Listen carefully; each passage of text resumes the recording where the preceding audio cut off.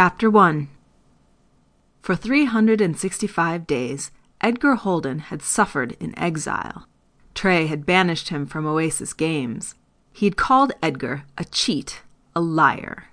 Sure, he could have waddled his 45-year-old, 300-pound frame into the store in Arlington, but he'd never learned to drive.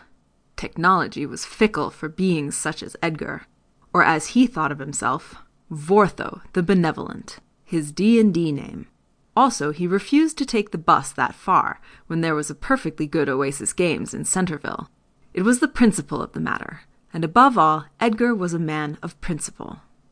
Without a means of expressing his boundless creativity and boyish enthusiasm, Edgar lived a hermit's life in his aging mother's basement, daring only to show himself on weekends when he rode with her to the regional public library.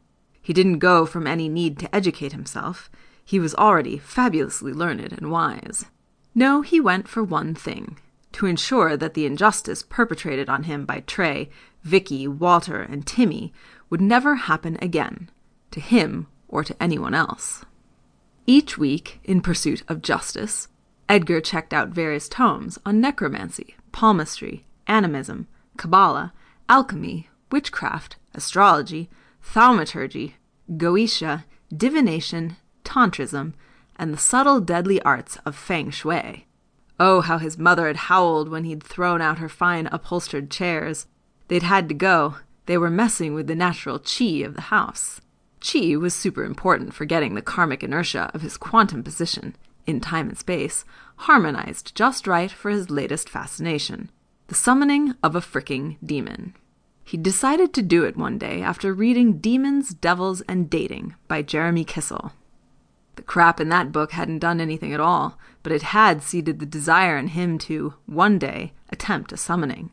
To that end, he'd upped his research, making terrible sacrifices to what one book called the Ancient Ones, to grace him with forbidden knowledge. The Ancient Ones, he knew, would simply love his loaded 20-sided dice, his first edition copy of Deities and Demigods, signed by Gary Gygax himself in glittery blue ink, and his Hello Kitty nunchucks.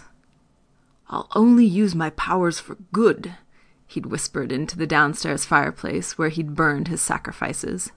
"Only for good, only for good, only for good."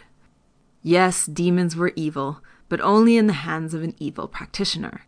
Deep down inside, Edgar believed he was a paladin in the truest sense. Anything he summoned would be used to thwart evil and protect good. What better way to thwart evil than by making it show up and scare the hell out of those bastards at the game store who had ostracized him a year ago? A week after the sacrifice, on his trip to the library, Edgar found an altogether different book in the occult section. It was leather-bound, tall and thick, and very, very old. It was also missing a plastic cover protector. On closer inspection, it lacked any identifying marks, strongly suggesting it wasn't a library book at all. "Okay," he said, staring at it. "I'll bite." When he opened it, strange sigils seemed to crawl around the yellowed pages like escaping insects from a bright room.